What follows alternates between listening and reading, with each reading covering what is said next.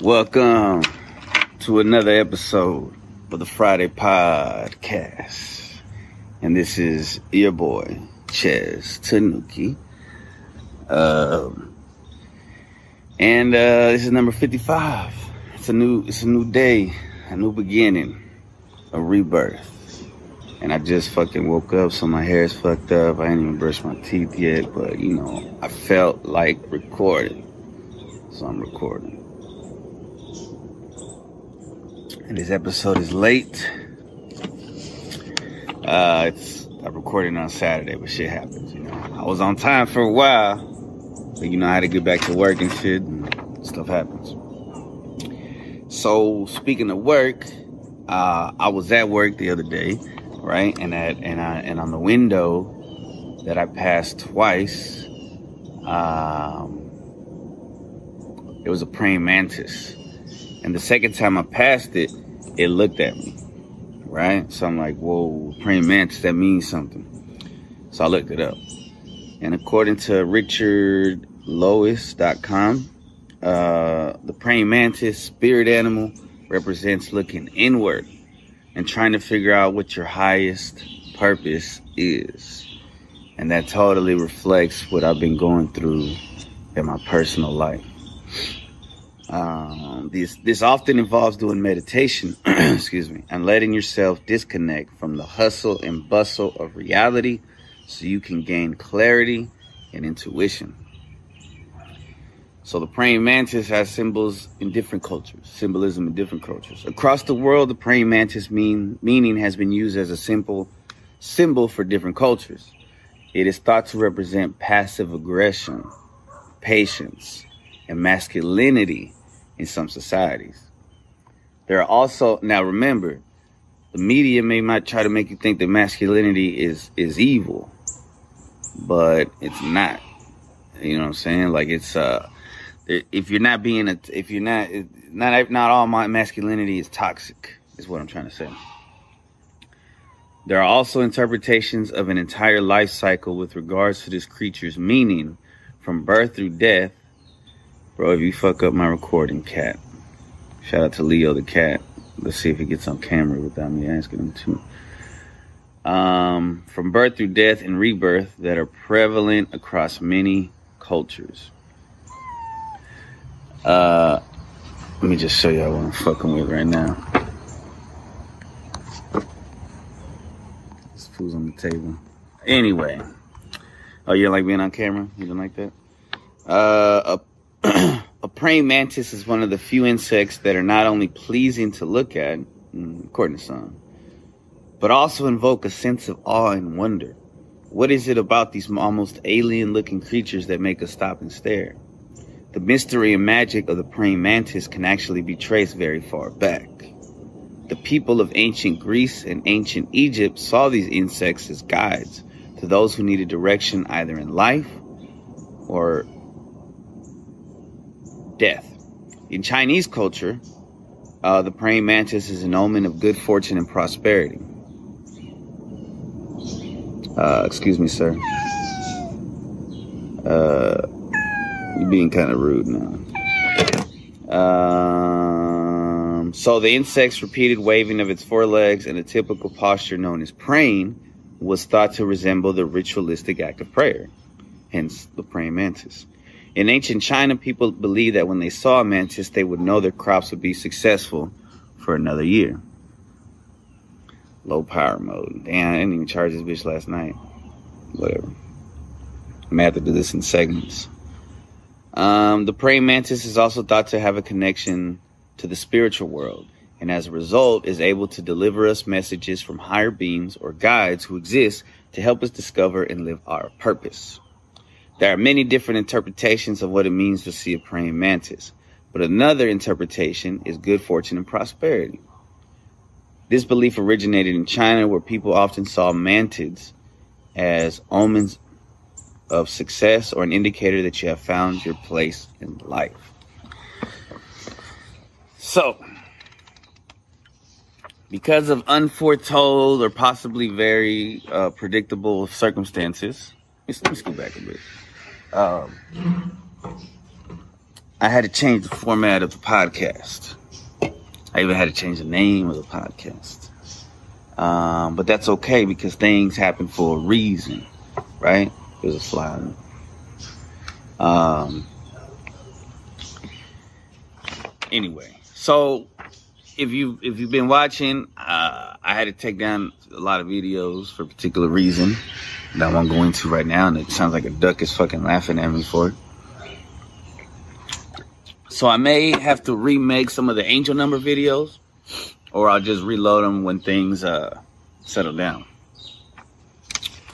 Therefore, I'm going to continue on with my series of angel numbers.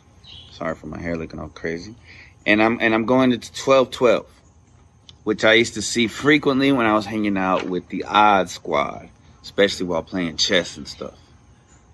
Seeing 1212 can be a prompting and reminder that there's an opportunity for you to level up your awareness and access the higher level of your innate Christ-like consciousness, available to be realized and embodied through you as a divine being in the physical. 1212 is associated with divine Christ consciousness, and it's a reminder that you can access those higher levels of refined consciousness and divine awareness now. It's just about you choosing to tune in, to clear your mind, open your heart, and tune in through your empowered will, to access your inner core of light so you can lift up, expand, and reunite with higher levels of divine awareness available to you in every moment. The awakening code 1212 is a call to lift, expand, and tune in. 1212 can be seen as a sacred code, an archetype for the activation of the Merkabic field of light around your being. Metatron's cube is a sacred geometric representation of the Merkaba, which is visually represented as being 12 spheres that combine to create a geometric form united and centered around the one. You are the one that is the center of this 1212 activation of your Merkabic field that empowers you to raise your vibration, to travel through the multidimensional spheres, to unlock new levels of higher divine awareness, expanded consciousness, and incredible realizations about the divine nature inherently present in all of creation in your being. I got the Holy Spirit right there, baby. Tune into your heart. Tune into Metatron's cube Merkaba around you. It can be helpful to meditate on Metatron's cube. This sounds like a fucking transformer. I don't know what Metatron is. It's the geometric shape that we were just talking about. I'm sure I'll put a picture up. To allow the blessings that are behind you, seeing 1212, the awakening code to enter in, to consciously become aware of and to integrate at the level of your multi-dimensional being. Incredible.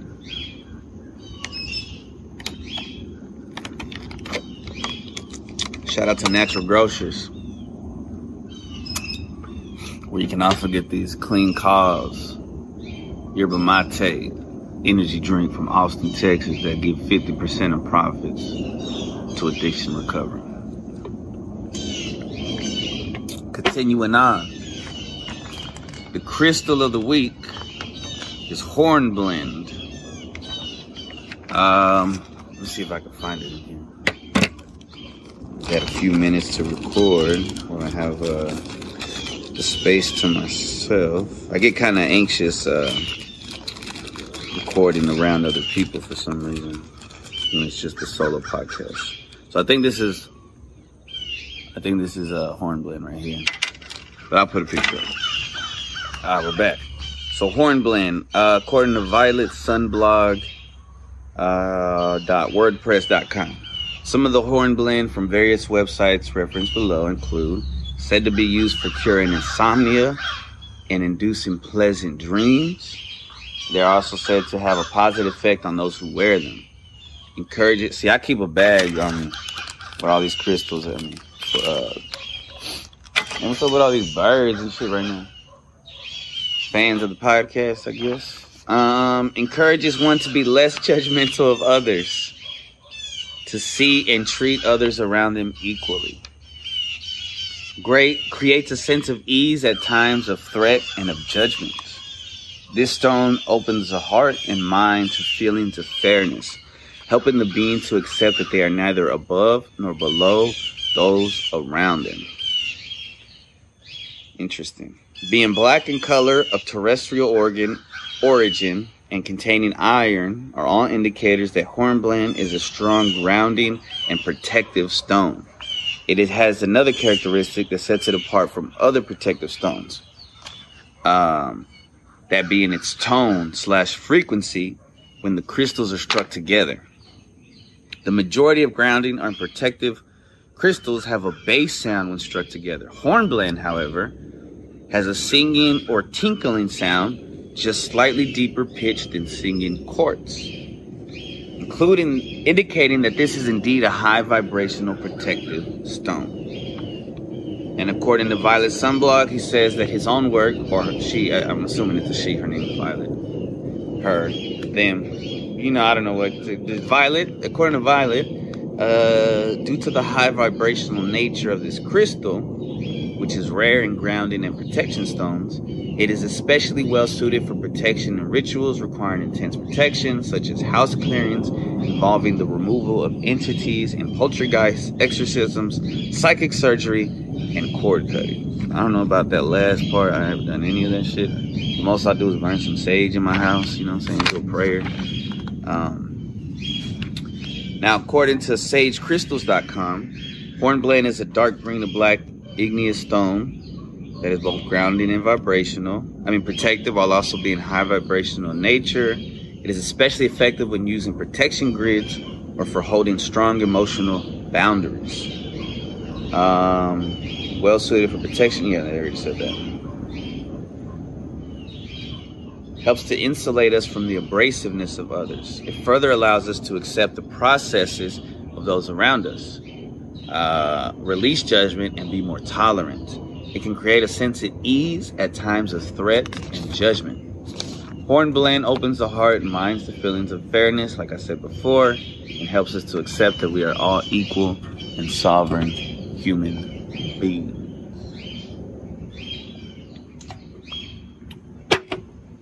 All right.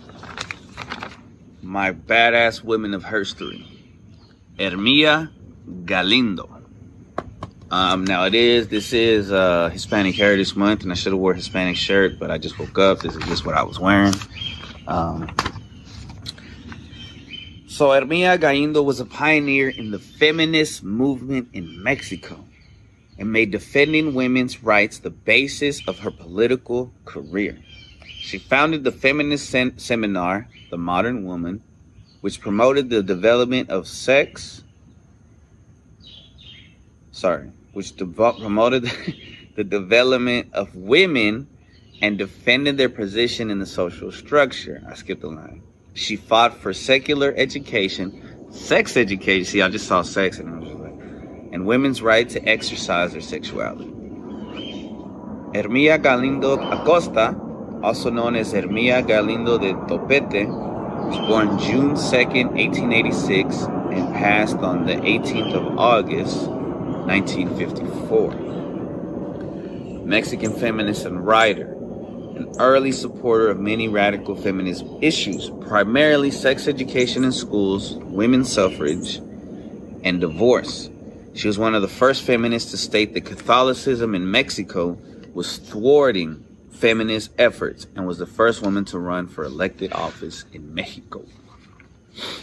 So in her early life, she was born in Lerdo, Mexico, Durango. Shout out to Durango, because that's where my dad was born. Gomez Palacio, Durango. To Rosario Galindo and Hermila Acosta. I can't tell. I guess Rosario is the dude.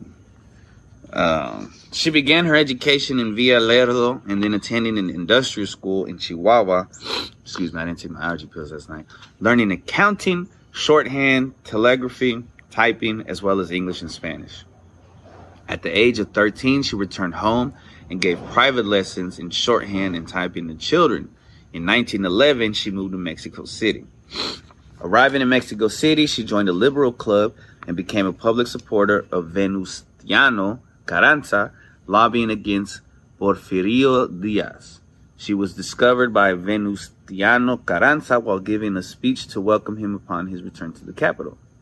He then offered her the opportunity to work with him in Veracruz. She became his private secretary and continued rallying support for the rights of Mexican women and liberal ideologies. Carranza supported her efforts, permitting her to distribute feminist propaganda in the southern Mexican states of Tabasco, Campeche, and Yucatan, and in the traditionally liberal state of Veracruz, as well as Carranza's home state of Coahuila. So Coahuila, that's where my grandma lived, Torreon, Coahuila, and San Luis Potosí and Nuevo León. Carranza also appointed her as his representative in Cuba and Colombia to publicize his policies in surrounding Latin America. In 1915, she created a magazine called La Mujer Moderna, the Modern Woman, along with essays discussing feminist ideas. It served as propaganda to support Carranza. Almost all of her works helped the political campaign of Carranza in some way. The magazine also featured articles which expressed her disapproval of the Catholic Church and its methods of control. She was one of the first feminists to speak out about the church and its view of women. Sorry, there's a bird or something. Galindo collaborated with many other journalists and feminists, with the majority of these women being from Spain who were fighting for the same issues as Galindo. The most famous women that stand out from her magazine and articles are María Luisa de la Torre de Otero, Clarisa P. de Torres, Julia de Febles Cantón, Vida de Palomec, Micaela Rosada de Tepe, Bolivia M. de Rivas, Rosario Rivas Hernández, María Pacheco, Artemisa N. Sanz Royo, and Luz Calvan. I don't know any of those people, and that was very hard to say, but I'm glad I did it. Although the magazine was titled La Mujer Moderna, she also included male journalists in her work, for sure. She eventually wrote Carranza's biography in addition to at least 5 other books. One of her books, Un Presidenciable, El General Don Pablo González, was written about the General Pablo González Garza, who was general during the Mexican Revolution under President Carranza. Her support for Carranza was incredibly obvious because out of all her works related to him, even the feminist magazine. At the times, her views of sex education and women's sexuality were considered to be extremely radical. Her approach seeking equality and women's rights were seen as controversial. During the Feminist Congress of 1916, which Galindo did not attend, Cesar Gonzalez, an education administrator for Carranza, read a statement in which Galindo attacked the male double standard in Mexico. After these statements were read, conservative women's groups went on the defensive and came back with a statement which supported the traditional role of women and opposed women's education. Carranza allowed Galindo to submit a proposal for women's equality to the Constituent Congress of 1917, but the item was stricken from the final agenda. Her strong support for Carranza was evident in her writings, which expressed her faith in him and his potential to create a social revolution. Through him, she believed that women could get the vote, that there was hope, and that there was hope for social reform. In the end, Carranza failed to create the change he promised. Instead, because of corruption, he was seen as an enemy of the revolution, which left Galindo disillusioned. On 2nd March 1917, she took matters into her own hands and filed as a candidate for deputy of 5th Constituency of Mexico City. Gabriela Cano, historian, reported it was the first time that in Mexico a woman contended as an electoral choice.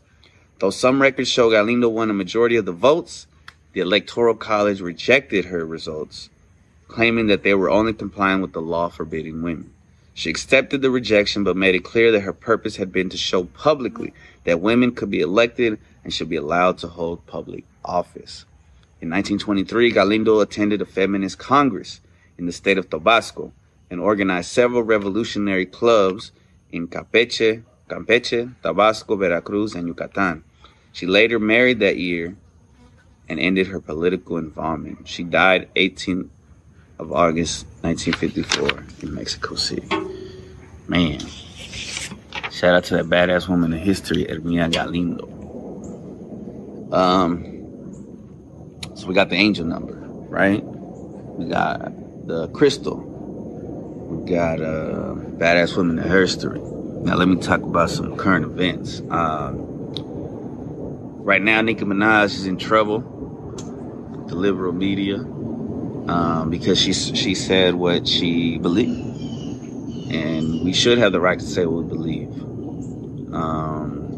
So that kind of made me a fan of Nicki Minaj. I used to have a lot of hate on her because the type of shit she put out and the influence she had on women around me.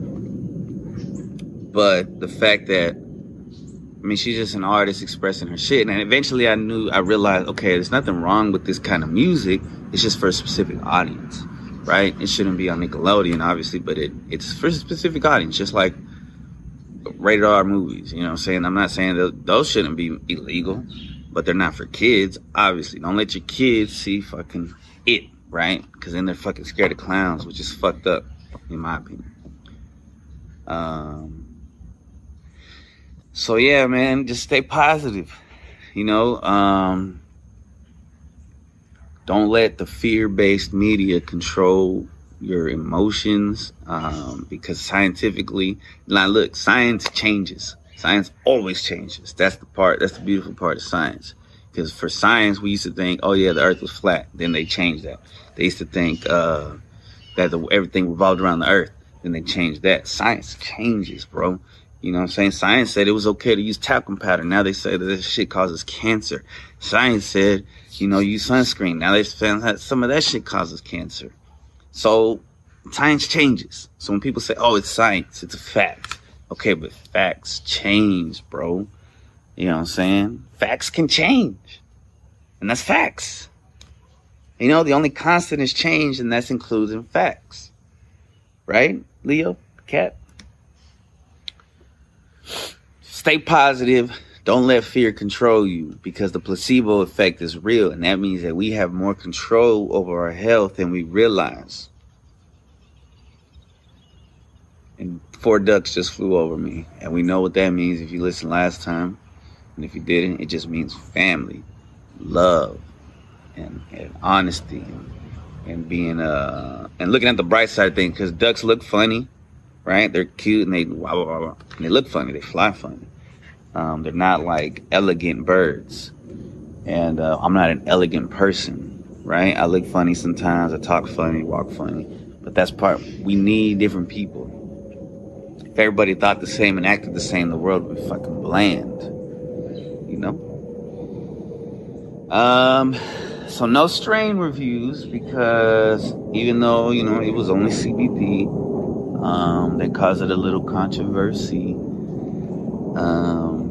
And I didn't prepare myself with beats or anything like that. What's up, ducks? Yeah, they're flying down and shit. They look cool when they fly down. But they're like, whoa, whoa, whoa, whoa, whoa, whoa, whoa. Like they're gonna crash and shit.